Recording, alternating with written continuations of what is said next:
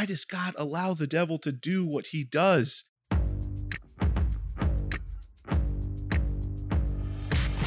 Hi, ladies and gentlemen, and welcome to Every Knee Shall Bow, your hopefully favorite evangelization podcast put out by the awesome people at Ascension Press. We're so happy to be a part of Ascension Press. They do such great work, and we're so happy to partner up with them for this podcast. Now, normally I'm joined by my co-host Michael Gomer Gormley, but he couldn't be here today, so it's just me. I think he's off modeling in Europe or something like that, whatever he does in his spare time. So today I just wanted to talk to you a little bit about something that's really central to the Christian life and something that I'm very comfortable talking about. And something that, every Christian should know a little bit about, and that's spiritual warfare. Now, we've talked a lot about spiritual warfare on the podcast before, and we've answered some questions and things like that. But, a lot of what we do as Christians, right, is fought against by an invisible enemy. And many of us don't even understand that. Many people in the church don't realize that we are at war. And so today I thought I'd just give you 10 really practical principles of spiritual warfare. Now, these are just 10 principles that anyone can apply to their own life, and anyone can get fruit from this, that you would understand, right, that we are at war, okay? And I want you to remember, right, that spiritual warfare, as I've said before, I'm sure on the podcast, is more than a metaphor for the spiritual life. It's more than a metaphor for the spiritual life, right? In Scripture, we hear Paul talk about running the race. We talk about shadow boxing. You can talk about climbing a mountain. You can talk about all these things as a metaphor for the Christian life. But spiritual warfare is more than just a metaphor. It's a reality, okay? And unfortunately, the church for many years, especially in seminaries and universities, they started to deny the existence of the devil as a personal evil, right? As an angelic person who turned away from God and now desires the spoil of our hearts and minds, separated from the Lord. But in a very real way, the devil is real. And his goal is to estrange us from God, and that we would die in that state of being estranged from God. So I want to give you some important principles. These are 10 important principles of spiritual warfare that I think will help everyone in their spiritual life. Number one, I'm going to just dive into it right here. Number one, by his passion and death, Christ won a definitive victory over Satan and the kingdom of darkness. And any personal victory we have is a participation in the victory Jesus won and gave to his church. And the reason why I put this as number one is because we have to remember that it's Christ's victory that we participate in. We will not have our own victory. Our victory comes through participating in Jesus Christ's victory, and that victory was given to his bride, the church, as kind of almost like a wedding present, right? That victory is given. Now, just because Jesus won definitively that battle on the cross, objectively, that battle has been won. That victory has been gained by Jesus Christ through the blood of the cross. But subjectively, that battle plays out in the hearts of each and every person in history. And so that's why we still have that battle raging in our own lives and in history today, because each and every one of us has to fight that subjectively. Number two, the devil and the fallen angels play a mysterious role in the drama of salvation. The battle that they wage against us is a test of God's elect. Of course, there's going to be times in your life when you're going to wonder, why does God allow the devil to do what he does? And I totally understand that. There have been many times that I felt that way as well. And you look at the evil in the world and you're going to wonder that. You're going to wonder, why does God allow this? But we have to realize that Satan and the fallen angels play a mysterious role. We don't know exactly why or what God is getting at, trying to using these fallen angels in the test of our salvation, but we know that they play a role in this test, that their presence, their temptation, their fight back of our conversion is part of this test that we call life, right? We're all at war with the world, the flesh, and the devil. The devil plays some role in that. And as I was thinking about yesterday on Memorial Day, all of us are going to be veterans in heaven. every single one of us, because this test is for all mankind. The devil is attacking all mankind, and we are at war. Number 3, while powerful, the devil is only a creature. And if we stay close to Jesus Christ and his church, we should not fear the actions of evil. I'm going to say it again. While powerful, the devil is only a creature. If we stay close to Jesus Christ and his church, we should not fear the actions of evil. People have asked me many times, what are the craziest things you've seen, when you've assisted priests in their ministry of exorcism or deliverance? And I've seen some really unbelievable things. But more than anything, the most amazing thing, the thing you walk away from these sessions, more than anything else, is the power, the incredible power of God. Because the two can't be measured, right? You can't measure the devil's power to God's power. It's just not possible, right? God's power is infinite. The devil is just a creature. He has absolutely no power, right? It pales in comparison to God, the creator, the unmoved mover, the uncaused cause, the creator of all things. Every movement the devil makes must be allowed by God. And so we have to remember that while he is very powerful, he is only a creature. And if we stay close to Jesus and in his church, we have nothing to fear with the devil. I often use this analogy. On several different occasions in my life, I've had the chance to work on stay on a sheep farm. Okay, on 3 different occasions, because I used to go to this retreat center once a year that was on a sheep farm, and there was this amazing thing that you used to see. These sheep were so nervous and they were so afraid.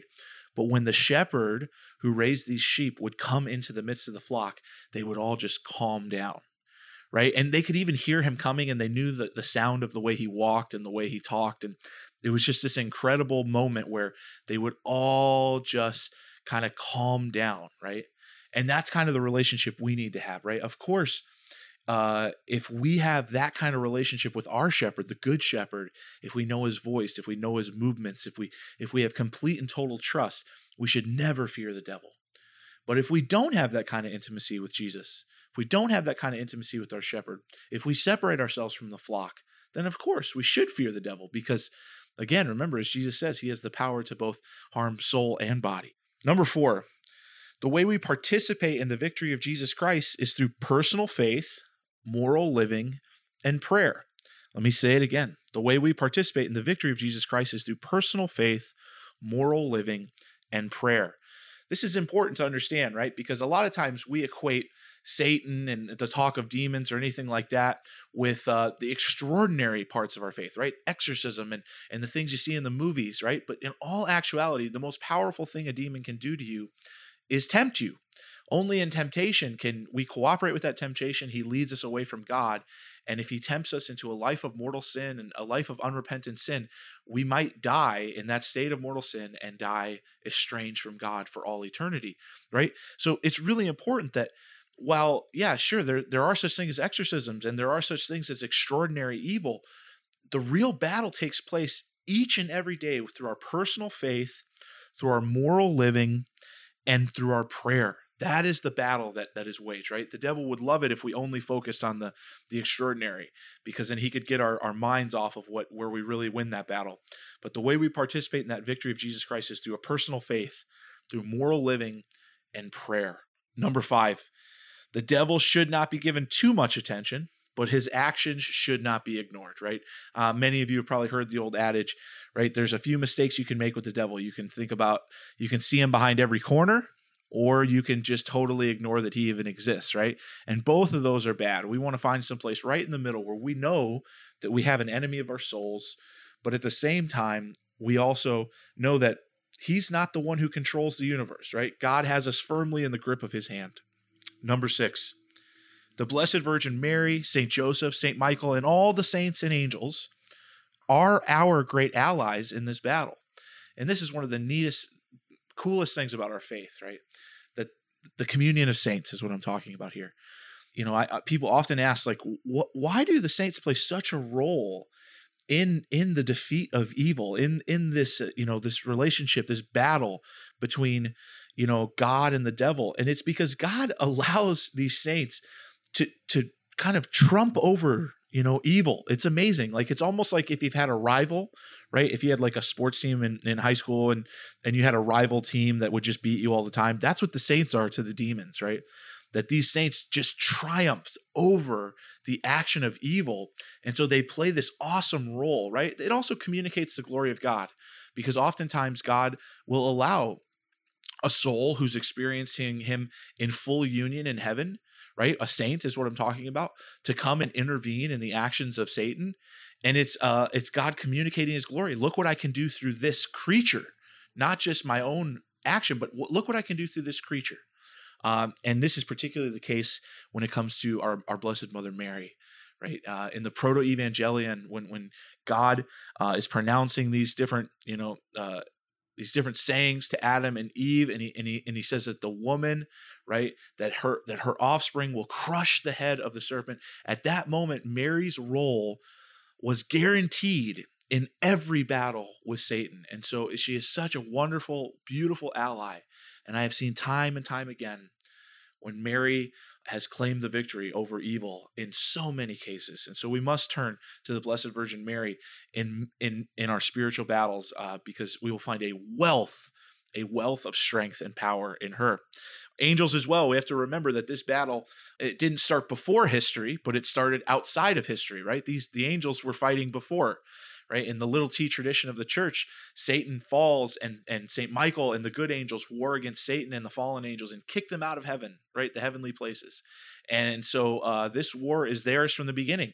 And we kind of get a glimpse of that in the Bible a little bit, especially, in the book of Revelation, and in a very real strange way in the book of Tobit, where St. Raphael has this strange exorcism ritual that he uses, right? This battle was theirs almost in a sense before it was ours, okay? So the angels can be great allies of ours.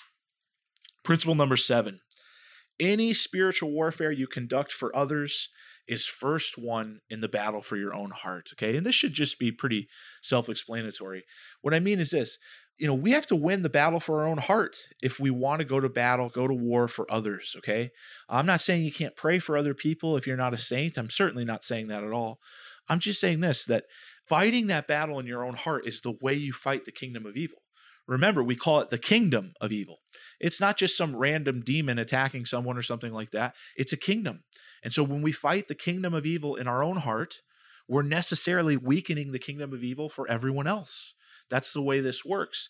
And so what we want to make sure is that before we are rushing off to battle for others, let's take a look at our own heart, the battlefield of our own heart. How much of it have we won?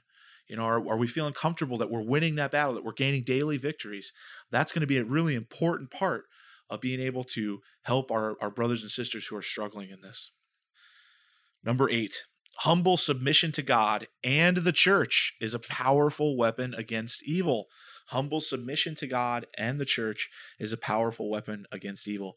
At one point, I believe it was St. Anthony of the Desert, he sees this, has this vision of all of Satan's traps, and he asks, who can wander through these traps? Because it just seems insurmountable. And he hears the voice, the one with humility, right? Humble submission to God is the way we beat Satan, right? And remembering that Satan can do nothing without God's permission, and therefore we submit to whatever God's will is, and we submit humbly to the will of the church, okay? This means that if the church gives us rules and we disagree with them, we might disagree with rules they have about, say, deliverance ministry or praying and spiritual warfare or something like that, but we must humbly submit, because that's how Satan is beaten, by humility. Number 9, true holiness as witnessed in the lives of the saints is what destroys the kingdom of darkness, right? True holiness as witnessed in the lives of the saints is what destroys the kingdom of darkness. There's a story from the life of St. John Vianney where a demoniac, a poor victim of extraordinary demonic activity is rolling around in his church and screaming. And the little tiny cure of Ars comes out of the confessional and blesses this person. And the demoniac screams, if there were but 3 of him in the world, he would undo my entire kingdom. So this is the devil speaking through the mouth of this demoniac saying, if there were 3 John Viannis in the world, he would undo his entire kingdom. Now think about that for a minute. Think about that. If there were just 3 of them. This is kind of a sad thing to think about. where are we? Where are the John Viannis? We only need 3 in a sense, right? And I think about this every day, that it's through sanctity that we undo the kingdom of darkness, okay? Saints are what defeat evil in history, saints. And that's what we need to remember, because that's where the real battle takes place, is the battle for holiness. And number 10, and this is the last one I'll give you for today, the devil despises a sure knowledge of the sonship that comes from baptism, knowledge of the abundant mercy of God, authentic Christian community, and a clear knowledge of and courage to speak out about what is good and evil. Let me unwrap that real quick. Number 1, the devil despises knowledge of the sonship that comes from baptism.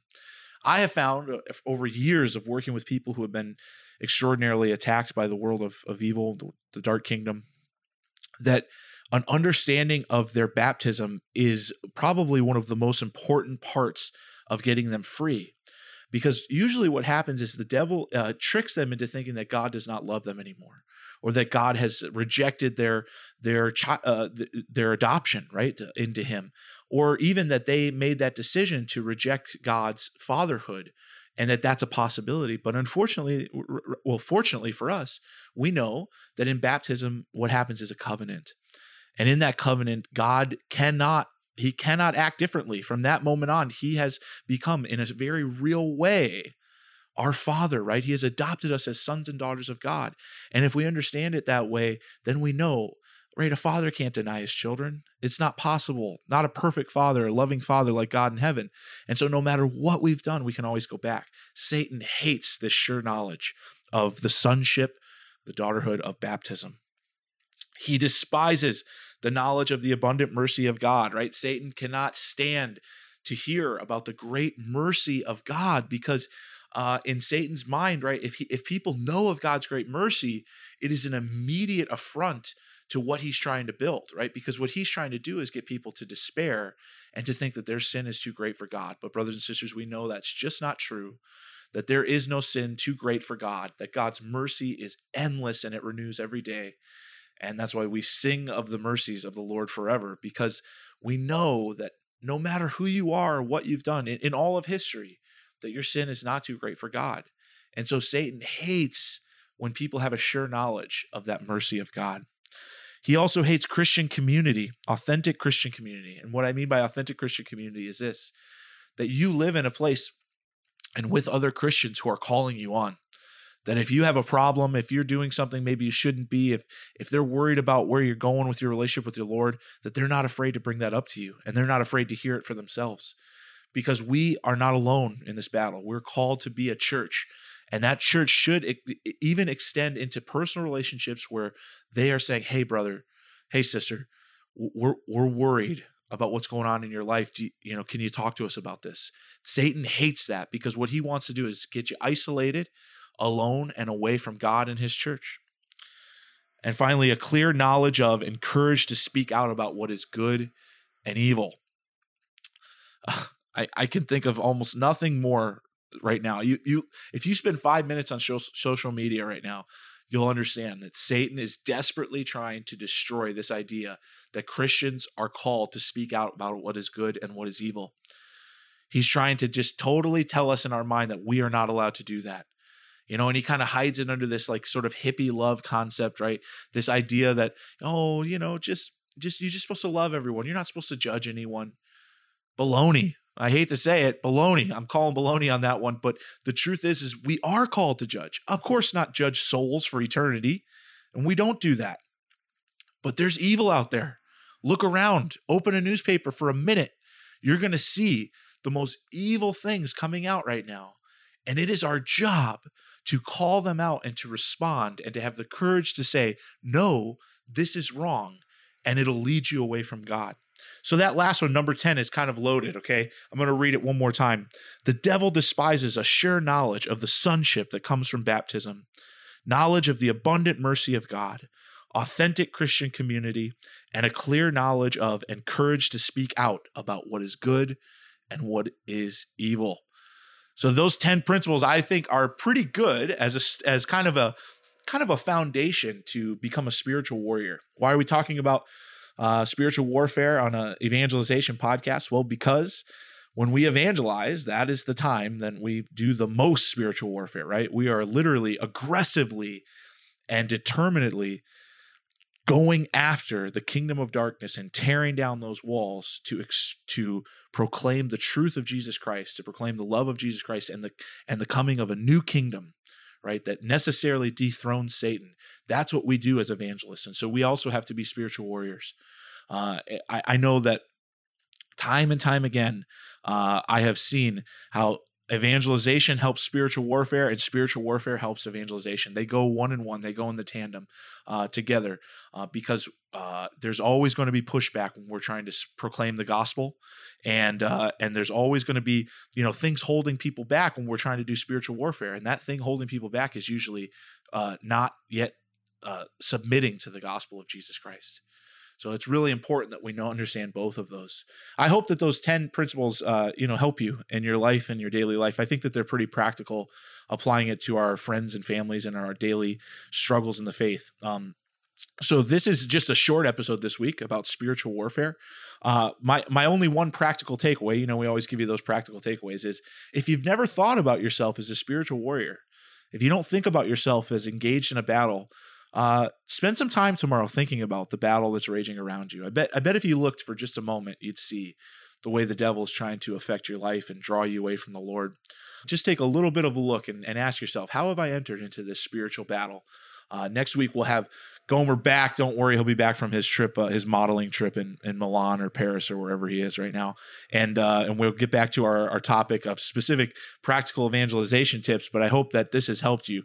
Again, we're so excited to be part of Ascension Press, and we want to build a community of evangelists around this podcast. So if you want to contact us with questions or concerns, please email us at everykneeshallbow@ascensionpress.com or EKSB@ascensionpress.com. And if you haven't yet and you've been blessed by this podcast, we'd ask that you bless us in return and give us a rating on iTunes or wherever you use to listen to this podcast.